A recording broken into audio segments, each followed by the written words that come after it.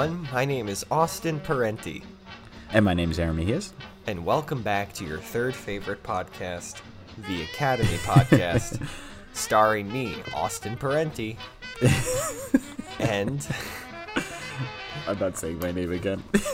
and Aaron Mejias. Now, Aaron is all the way in West Virginia right now. But what are you doing up there, buddy? Recording a podcast. He flew all the way to West Virginia to record a podcast, which is really, really something. I'm still here in Minnesota, and we're having a grand old time. But we thought, you know what? Our viewers need us. You need us.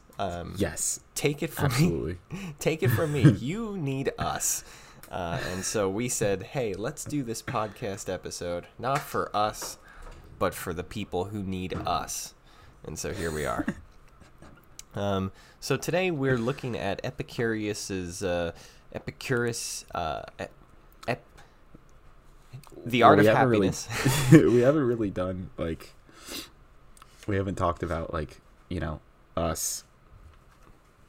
Oh, you want to talk about us? I mean, we usually give them an update, especially when it's so long in between episodes. That's true. And they do need us. They do need us. So, I hate this intro. So why don't you take it away? What are you doing in Colorado? You could do it. Hello and welcome to the Academy Podcast. My name is Aaron Mejias. And my name is Austin Parenti. Excellent. And sorry and so sorry that we were I'm delayed. not sorry. And I'm not sorry. All right, that's we fine. have lives to live. We are That's doing true. this as a favor to our fans because they need us. So what ended up happening was that I was called up for active service with the Air Force for a few months. Yes, so you're in Colorado. Yes, but maybe a little bit closer is Mississippi. Okay, so Minnesota. So yeah, close enough. And Got it. so, yeah, and then Austin is still in West Palm Beach. So What? No. Shut up. It took me a little bit of time to, kind of adjust to the new lifestyle. Well, and they find had you out in exactly quarantine, right, for like 2 weeks? Yeah, I was in quarantine for 2 weeks, and then I was, doing details, and then eventually got into class, and now, I'm studying, and I was just trying to figure out exactly what's the pacing in here, and what's the day kind of look like, and now we found a weekend that we could record, and so hopefully we'll be putting out some more episodes. It also took some time to get the recording equipment here. I bought a new laptop, and so now everything's good to go, and yeah, so hopefully I'll be able to kind of read and study for the podcast right alongside me being in school for the Air Force. So Right. And this remote method that we'll be doing is probably the way we'll do it in the future, since Aaron wants to move 3 hours away from me. Okay. Instead of just So living in for the same our town. for our listeners who really don't care, I only proposed moving 40 minutes north It's of Austin. 3 hours. I've never even heard of the town he wants to move to. It's 40 minutes north, like 45 minutes, and it's far cheaper, and it's far more green, and it's open spaces. So all of that nice. comes before our friendship. Open space crap. I think money. And I told him he could live with us. Austin and I live very close, and I just think that he's just having a very visceral reaction to things, and it would be okay if I moved out of West Palm, but we'll see what happens. Yeah, whatever. So. I mean, some people live for their friends and fight for their friends, such as me. I fight for my friends, and others don't. And I think you have. I fight for my pocketbook. You fight for your. I fight for my purse. wallet. Yeah. Well, speaking of money, actually, we were given a sponsorship offer for Really? the podcast. Yeah. Somebody sent us an email asking us if they wanted. They were saying we'll give you 15% of the sale or something crazy like that anytime somebody comes and uses your code. And what did you say something. to that? I said no. And it's because our fans need us, isn't that right? That's right. I mean, people ask all the time why we don't have sponsorships, and I'm of the opinion that podcasts should try to avoid it unless they've cultivated a larger fan base. One, we're a very tiny podcast. But the second thing is that trust. This isn't some sort of like quick cash grab. So. Right. You could probably tell that because we upload one episode every like 3 years. 3 years, yeah, exactly. Which we would be more consistent if we were making money on it. So you know that every time we put this together, it's because our fans need us, and I'm just going to keep coming back to that point. I think it has more to do with the fact that we wanted to show ourselves as people who care more about the material and about the podcast rather than. No, that's fair. I mean, like. So I'm going to put out a disclaimer, though, since you said that. My disclaimer has everything to do with what you just said, and it is that my chair is the most rickety chair in existence. Observe. Ooh. So I'm just shifting a little bit. Okay. All right. Really throwing your weight into that, huh? Yeah. So I just wanted to now give you guys my life update, which is super amazing, like Aaron's. I am working. Wow. So, yeah. Well, didn't you get offered an interim? It's not official yet, so maybe there'll be some good news to share at our next episode of the Academy podcast, possibly. Okay. Up for it.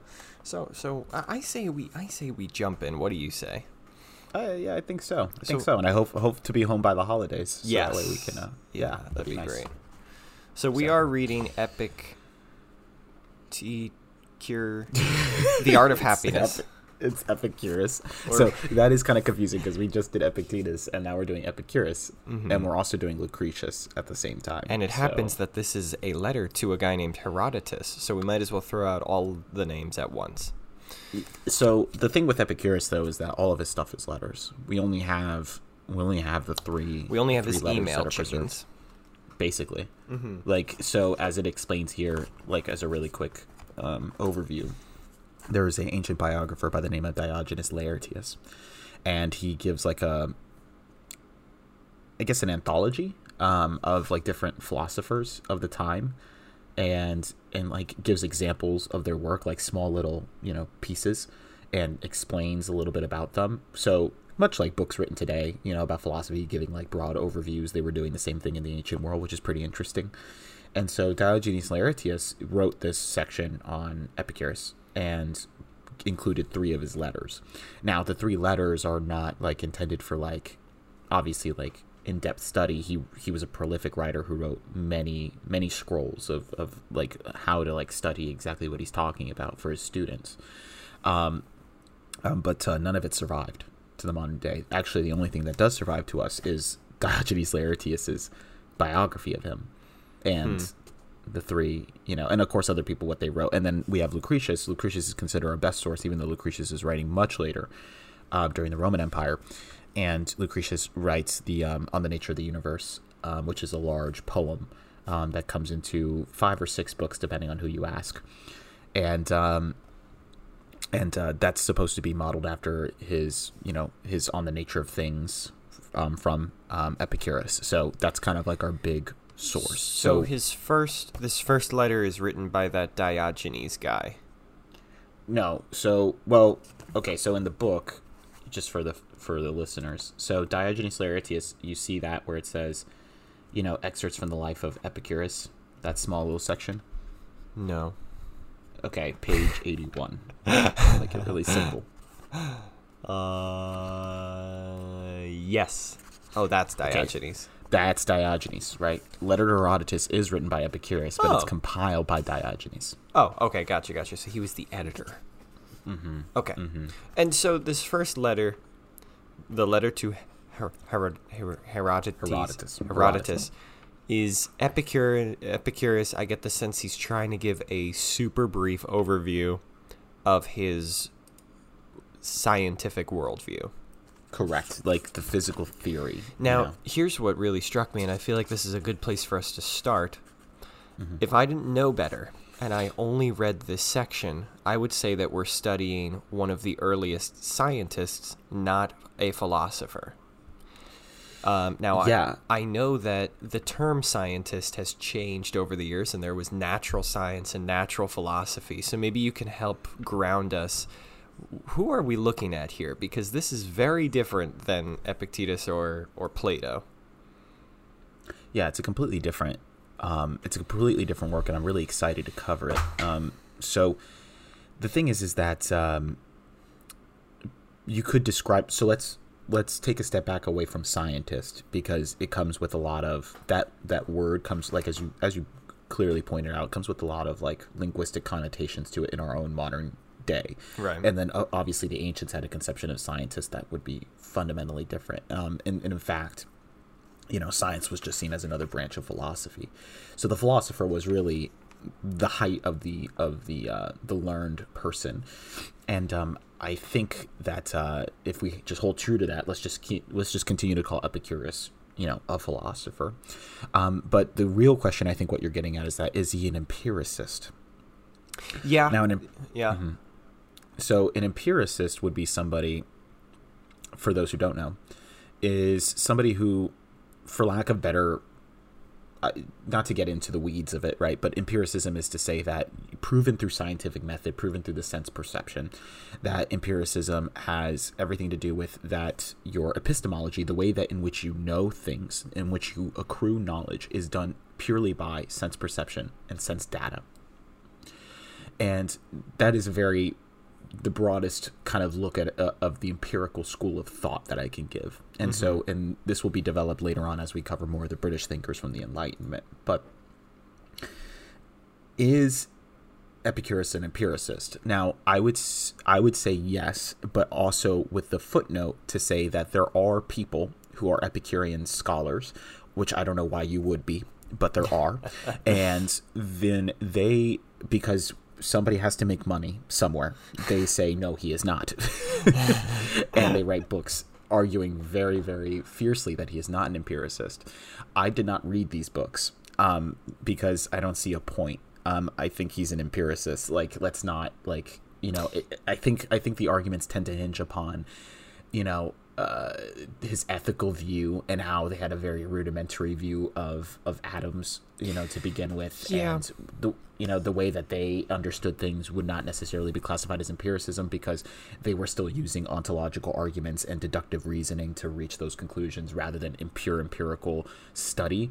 But to which the counter is, well, they didn't have that back then. And so if they did have it then they would have used it. You know what I mean? Yeah, definitely. And I definitely got that sense. The only part where there might have been a little bit of contrast to that was when he seemed to talk about the divine. The gods are interesting. Yeah. So maybe when we get into that, we'll see more empiricism behind that than I first perceived. But we will. That's a little deeper in. When he first starts talking here, he goes into methodology a little bit and kind of lays some groundwork here. And then he goes into pretty much a discussion on the atom. But and very quickly, as a precursor, for anybody listening, I apologize, but we're going to get stuck into this for a bit. So it's going to be like, we are going to talk about atoms. And it's very interesting and it's very important, but for other people who are like, I don't really want to hear about like subatomic theory from the ancient world, I guess wait till the later episodes where we talk about his ethics, if that's more of your cup of tea. But it's important because he is not doing what Plato did, in the sense of Plato looked at the city, the broad, and then deduced from that. Instead, here Epicurus is starting small and building up.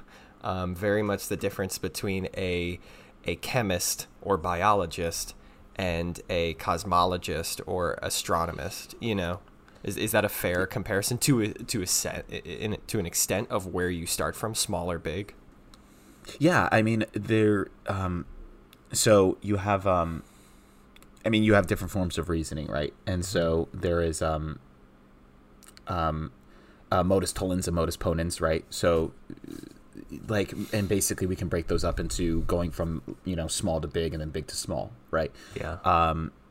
And then of course you have deductive reasoning, you have ontological reasoning, and so there's between them both. I mean, Plato and Epicurus are completely different. I mean, Epicurus is like going to task against Plato in this. You know, he is very much about like there is no such thing as forms.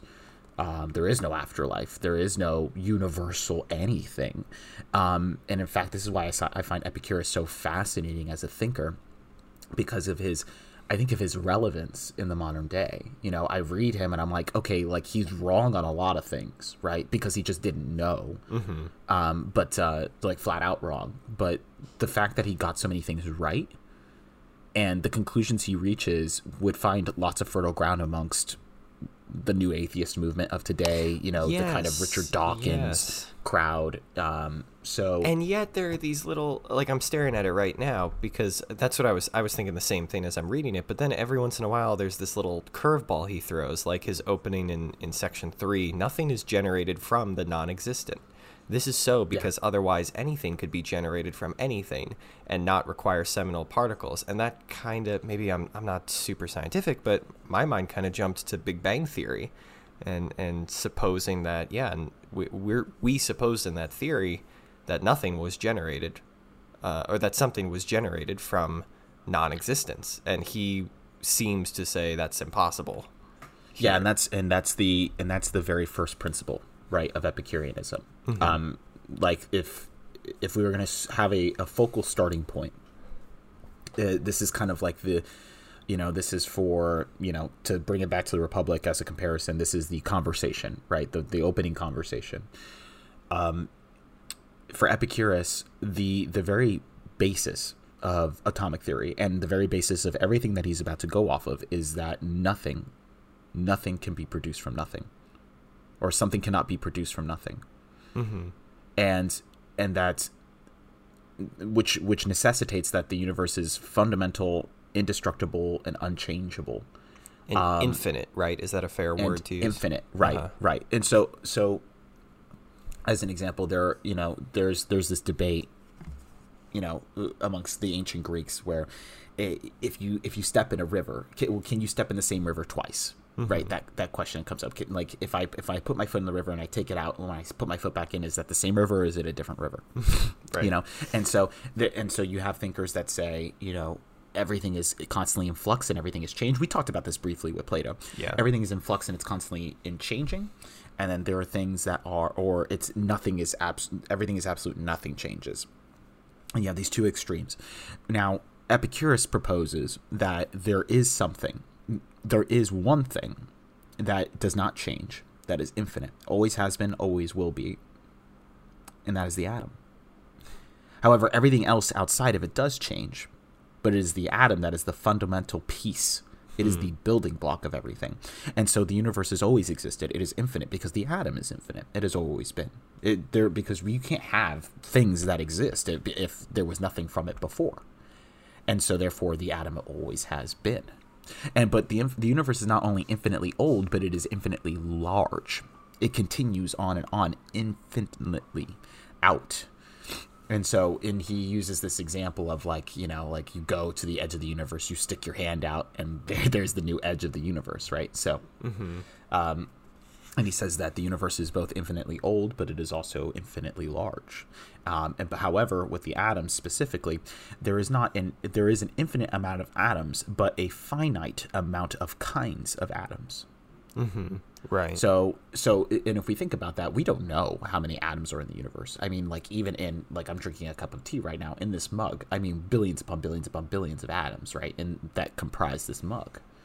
But we know that as accordance to the periodic table, there's only a certain amount of atoms that exist. Of course, like when we get into, he didn't have a concept of electrons and different energy levels as electrons become excited and move up and down that energy level, and it may change the composition of the atoms and then ionize particles and things of that nature.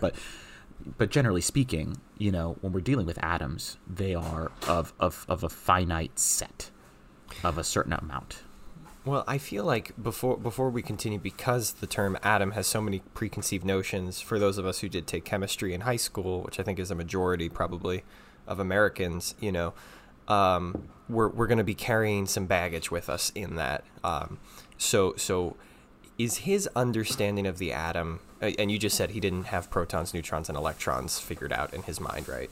When he talks about the atom, is he simply talking about the theoretical building block of everything? Or is he really talking to an extent about what we have defined today as our scientific atom? So, yeah, that's an excellent question. I like to think that he is probably of the thought that atoms are kind of like I wouldn't say that they're of this modern view, right? I think that would be too simplistic because the Bohr's model of the atom is not developed until much later in history. I think not until the early 20th century, right? So I mean, like. Mm-hmm.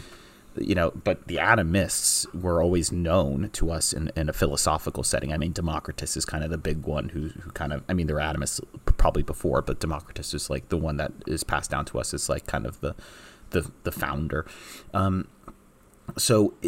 Atoms in Epicureanism are really the word of minimum comes up, the minimum of matter. Mm-hmm. They contain the minimum of matter. They are the smallest particle, the smallest amount of matter that one can conceive of, the absolute minimum. There is nothing smaller than them. And I know that's like hard. Like if you like close your eyes and think about like, well, what's the absolute smallest of matter? Like what is the absolute minimum? Right. Nothing smaller. Like, and then it's Aristotle like gets into, right, kind of. But then Aristotle can get into, well, then couldn't that be infinitely divisible? And where he's like, if you think about it, like, couldn't there always be like, there's always a part of it, And this is where you get into problems with edges and things like that. But we don't have to get into it right now. And so atoms are like, just to quickly go over what they are for him, they are completely solid. They lack any secondary or accidental qualities. So what those are would be like color, taste, smell. Any of those things that we use with our sense perceptions, so to speak, mm-hmm. And unchangeable, indestructible, constantly in motion, and specifically a downward motion. We'll get into that. In fact, they're so much in motion, actually, is that he actually predicted that if they are in a solid, like when atoms make up a solid mass, they are still vibrating. Much like our atomic theory today, yeah, he says no, they would still vibrate and knock against each other because they are suspended in the void. And so, yeah, they are imperceptible. They're the absolute minimum of matter. Mm-hmm. And they're moving, and they're moving. But they're okay. So to clarify, like you brought up the void. So he does say there is such thing as space, which is not made up of atoms. The space between atoms. Yeah, so I think I skipped a step, right?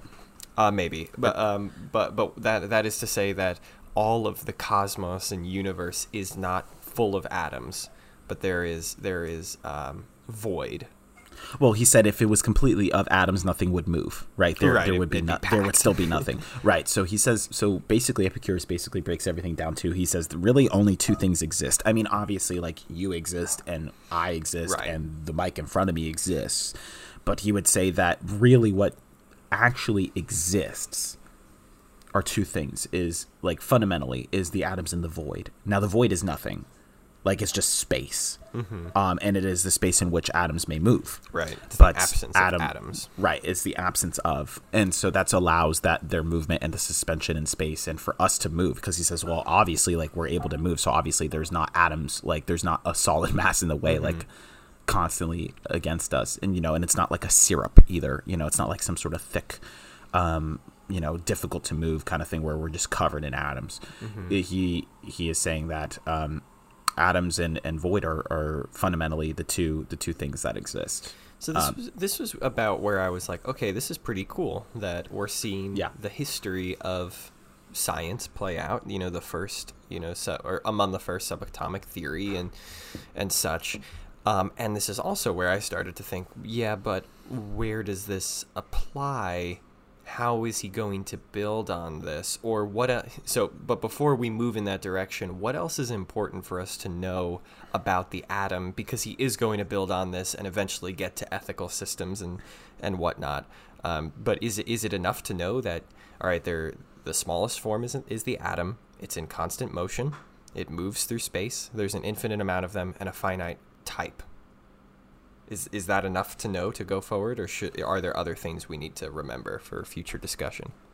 Well, that's kind of like the very basics of what like his atomic theory is. I mean, obviously there's a lot more of like well, how are things formed, and like, well, then where if the atoms themselves do not contain, you know, like the secondary accidental qualities that we perceive in the world today, where do they come from? Mm-hmm. You know, and like, what is this about the universe being infinite? But I mean, I guess it depends on what line of questioning you're going to follow, like, of where you're going to take this, because there's a lot more to be say of like exactly how do atoms, like he gets into how atoms move, the atomic swerve, like if atoms are traveling at the same velocity, like can they change their own direction? Can atoms like really collide if they're the absolute minimum of matter, you know, because if they're the absolute minimum, then they will always be reaching halfway points between each other. Can they pass each other? Right. You know so what I mean? He defines like, their little laws of physics, sort of. So right. There's a lot more to get into, which I have all succinctly written down just in case we need to. If you think, because this is where I'm like, all right, if you think it's important that we understand that stuff in order to understand how this applies when he starts talking about his basis for ethics, then I think it's worth it. But if not, I mean, frankly, I was reading this section on sense perception and sight, and he literally says that they preserve the qualitative changes of the underlying physical object of their uniform impact on us from that source, which results from the atomic pulsations deep within the physical object. And I just literally wrote WTF. Like, I have no idea what he's saying, you know. So you tell me, is it important that we dig into that and explain it? I know you can. I think so, because I think I want to get into his like his sense perception, like how do we know things, like like we don't have to necessarily get into like this is all about how the atom behaves. I would like to, but I also am very boring as a person. Well, so the thing is that yeah. so we have sight is the first one he mentions. And the way and so he describes, and my little section comes from that, right? The atomic pulsations deep within the physical object. He's explaining how we view things that are composed of atoms, right? Yes. Well, I mean, yeah. So like everything is composed of atoms. So then, you know, the thing that you are. Let's continue with the example of a tree. If the tree is composed of atoms, and you're seeing the atoms of the tree, but in their full composition, I guess you could say. And so, sorry, what exactly is the question here? Help me understand how he's like, because there's more detail here than just, when you look at a tree, what you're really seeing are a bunch of atoms. Like, doesn't he explain the deep, again, what the hell does that sentence mean? That they preserve the qualitative changes of the underlying physical. Is it, what I'm saying is it not enough to just say, okay, yeah, when we look at a tree, we're really looking at a billion atoms that we can't tell the difference between? Well, I mean, you could say that, but the thing is that how do the presence, the question, you beg the question, right? So like, how does the presence of atoms, like that constitute a physical object, eventually reach the sense perceptions, right? It's more about the how does it work. And at that point you get into epistemology, right? It's like you're asking the question, well, okay, so if we set up a materialistic worldview, which is what we're doing, and that you have this materialist worldview in which you know everything is made up of atoms and void. How does our being, which is made up of atoms, come to an understanding of other things that are made up of atoms and perceive them? Yes, good question. So how? So yeah, I mean, I wasn't expecting to go through atoms that quick, actually. So this is pretty good. So we're right into it. So cool. So if we're gonna get into his empiricism, we have to first understand that we're dealing with the subject of what they called imperceptibles. So when dealing with the atoms, they were always like, okay, like it could be this, it could be that. We don't know because they're imperceptible. But fundamentally, what the epistemology of Epicureanism would look like, you can only know things through sense perception. As the only thing that's true. Okay, and hence the hearing, smell, and sight section. Right, and the senses never lie. This is Oh. important. Oh. The senses never lie to you. So completely different from Plato. The senses never lie, and the senses, in fact, if you have a false sense perception of something, so let's say, like you and I are on the beach, right, and we are looking at a bird that is flying, and we both identify the bird, but then we go, well, what kind of bird is it?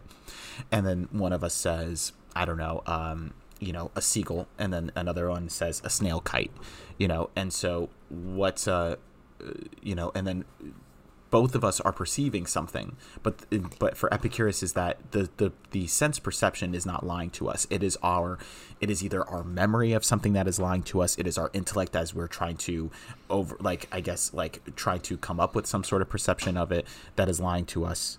You see what I mean? Yeah, but does he excuse, what about color blindness? Did they even have a perception of that? Or somebody whose faculty of smell was weaker than others? I think it's just your atoms are effed. Okay. It's just like, so it's more your like atoms are messed up. The senses do not lie to us. Yeah, the senses ideally. never. Well, yeah, exactly. Well, I mean, but we're broken sometimes. I never seen anything being addressed about that, but by Epicurus or Lucretius. I think generally speaking, like, you just kind of bite the bullet in terms of philosophy, and you say, well, okay, that's an exceptional case in which, like, obviously there's some sort of defect going on. And I don't have to prove anything for that. Mm-hmm. I'm just talking about, the generic human being who's able to, Got it. So that's like everything is empiricism. Everything is sense perception. All of what constitutes our sensory experience is infallible. So yeah, that's like the fundamental thing to know. But how does it work, right, is what you're asking. And now I'm going to... Yes, I'm asking get only confused. if you think it's important. I think everything that I've written down is important. I know that you're wanting to rush to the ethics. No, I'm not. I am hesitant because I just recognize this is so incredibly complicated in some. I think that's too bad. I think that's too bad because I've been looking for somebody who's been systematic, and finally I have somebody, and here you are trying to rush me. All right, and I want to make sure. Yeah, thank you. I'm very excited. So sense perception is based around this theory of Idola. Now, there's a band called Idola, which I love very much, but that is not them. The theory of Idola is, I guess you can call them thin atomic films. Yes, I remember that. Okay. Yeah, so think about like film reels, like that, like really thin atomic films that emanate from physical objects. And the Idola, what they do is that those atoms enter. Now, don't ask how it works. Like, well, where did the atoms of the Idola come from? Like, they come off the physical object. Do physical objects produce atoms? And I'm like, no, shut up. The Idola, let's just take it at face value. The Idola thin atomic films are emitted from physical objects, and what they do is that they enter the proper sense organ to be perceived by the corresponding atoms of the sense organ. So truly, atoms are being shot at something and received by the subject. I wouldn't say shot at you. It's not like a magnetic attraction. I would say more of like there's a constant, like a bubble, an array of atoms that are emanating off of or constantly moving off of pulsating. Right, that's a good one for it. Pulsating from a physical object in which your sense perceptions are able to perceive. Okay, so some sort of atomic film. Idola. And is that the same for hearing and for smell as well as sight? Yes, but I think for hearing, how he does it is that because he acknowledges that it's vibrating atoms like in the air. That's interesting, isn't that? Or Lucretius does that. That's like really what it is, though, right? Like sound waves. Yeah, that's cool. Hey, good for you, dude. Epicurus, man. He figured it out. Now I'm gonna read something I wrote though about this specifically. There is a slight variation in the theory of Idola between that of Democritus and Epicurus. This is how I write notes. Generally speaking, secondary qualities of an object, since atoms do not in and of themselves possess them. Remember those secondary qualities being, secondary accidental. I'm going to keep using those interchangeably because we're philosophers now. Secondary accidental qualities being that of, color, and, depending on who you ask, color, smell, taste, so atoms don't possess them, are only things we experience by our senses caused by the constant impingement of particular Idola on the corresponding senses. Thus, phenomenon are wholly. So phenomenon, we don't think of like, we think of phenomenon like as like strange things that happen, right? But phenomenon are just like your just general experiences are phenomena. So anyway, thus phenomenon are wholly reduced to materialism. However, Epicurus changes the concept slightly by stating that the idola themselves take on objective qualities from the physical object. So the idola forms the atoms to be a specific color or shape, meaning that such qualities do in fact exist objectively in nature as a result of the atoms which we perceive. Yes.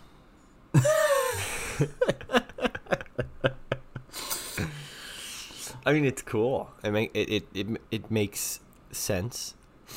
Again, I think my mind is just torn between. I think what will happen is when we have the practical application in the next section of, because of this, now we believe this, I think we'll have the grounding we need. I think it's a little challenging because this is just so theoretical, and I'm not yet sure. Okay, so what? So what? Yeah, I'm gonna break that down for you a little bit then. Mm-hmm. So with idola, basically hold on. What First, saying, I need to shift my butt, which is gonna cause a bunch of ruckus here. Oh my gosh. Okay. Okay. Take it away. So with Epicurus specifically, what he's saying is that, well, let's go back to Democritus. So Democritus would say that the idola exist, right, and they're impinging on your sense perceptions. And so, however, they themselves, the idola themselves, do not possess, like, for example, let's use the tree, right? And you are looking at a leaf on the tree, and let us say the leaf is green. Democritus would say, and kind of to, eventually this matches up with kind of the later, like, empiricist thinkers of the Enlightenment.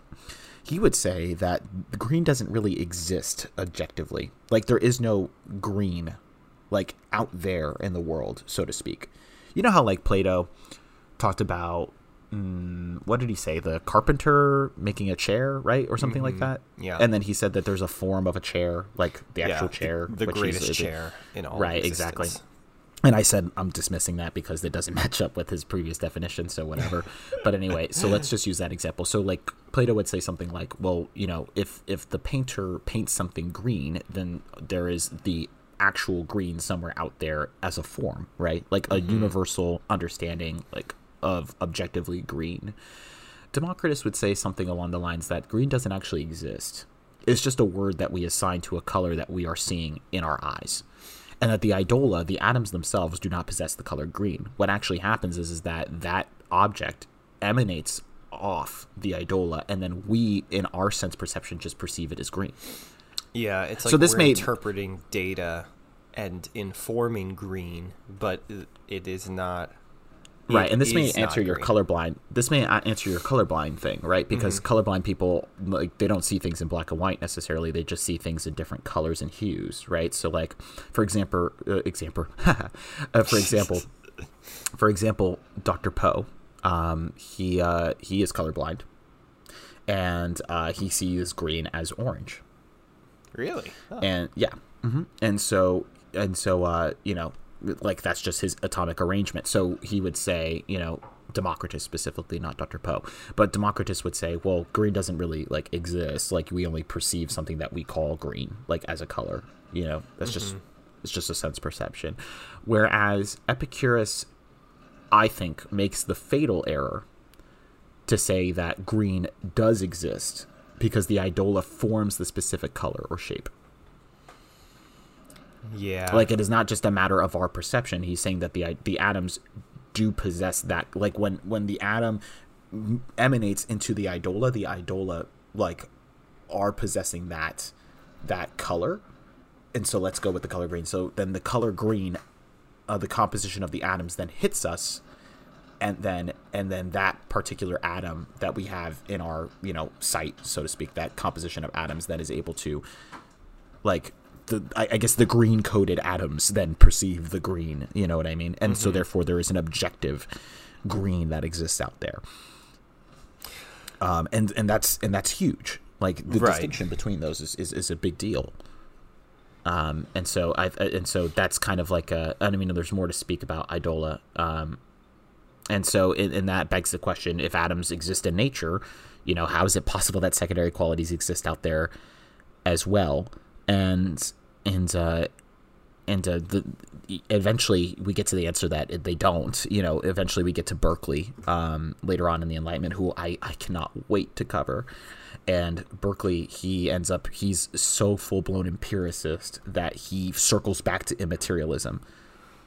And because he says that everything in your sensory experience is only contained in the mind as a subjective experience. So much so that he would even claim that things don't exist unless you're directly perceiving them. Right, they cease to exist when you're not. Okay. Exactly. Yeah, exactly. This does inform a lot. Okay, that's helpful. That's helping to ground exactly, why these details, how they're going to be important later on as they're interpreted and applied. Now, believe it or not, we just crossed 45 minutes by my time. Now, and I know you were interested in keeping these a little shorter, and I feel like the next section, the soul and its nature, is going to start bleeding into what could fit well into our second discussion. What do you think? I'm still not done with atoms. Oh boy, we're not done with atoms. 2 episodes of atoms, please and thank you. Let's go, kids. All right. I mean, we didn't even go over physics in the universe, the infinite, atomic swerve. Well, I feel like this stuff is so fundamental that, also, if we take our time covering this, then we should be able to soar, when it comes to the deeper application. I mean, I'm being half joking, right? But, I think when eventually we get to the soul, and we start talking about, the gods, it's going to be I'm able to draw on those terms and continue to talk about, because again, even the soul is atoms. Ta-da! So right. Being able to have that conversation is super important, and to lay that groundwork of well, everything is atoms, and trying to talk about that. So yeah. Great. Well, until then, and we can definitely record that soon. But until then, guys, thanks for joining us. And as always, leave your feedback somewhere and follow us on something. And we appreciate you. So. Yes, thank you so much, guys. We've been getting some fan emails finally. And they've been really, really heartwarming to read. And so I thank you all for that, for the feedback. Hopefully we'll be doing this more consistently. We have quite a few episodes already written and lined up for this series, so we're very, very excited to be moving on with this. And hopefully this format is going to be fine for you. That the chemistry is not lost, even though me and Austin are not physically with each other for right now. And feel free to follow us on Instagram and Twitter at academy_podcast. Email us at theacademypodcast@outlook.com. And other than that, thank you. Thank you.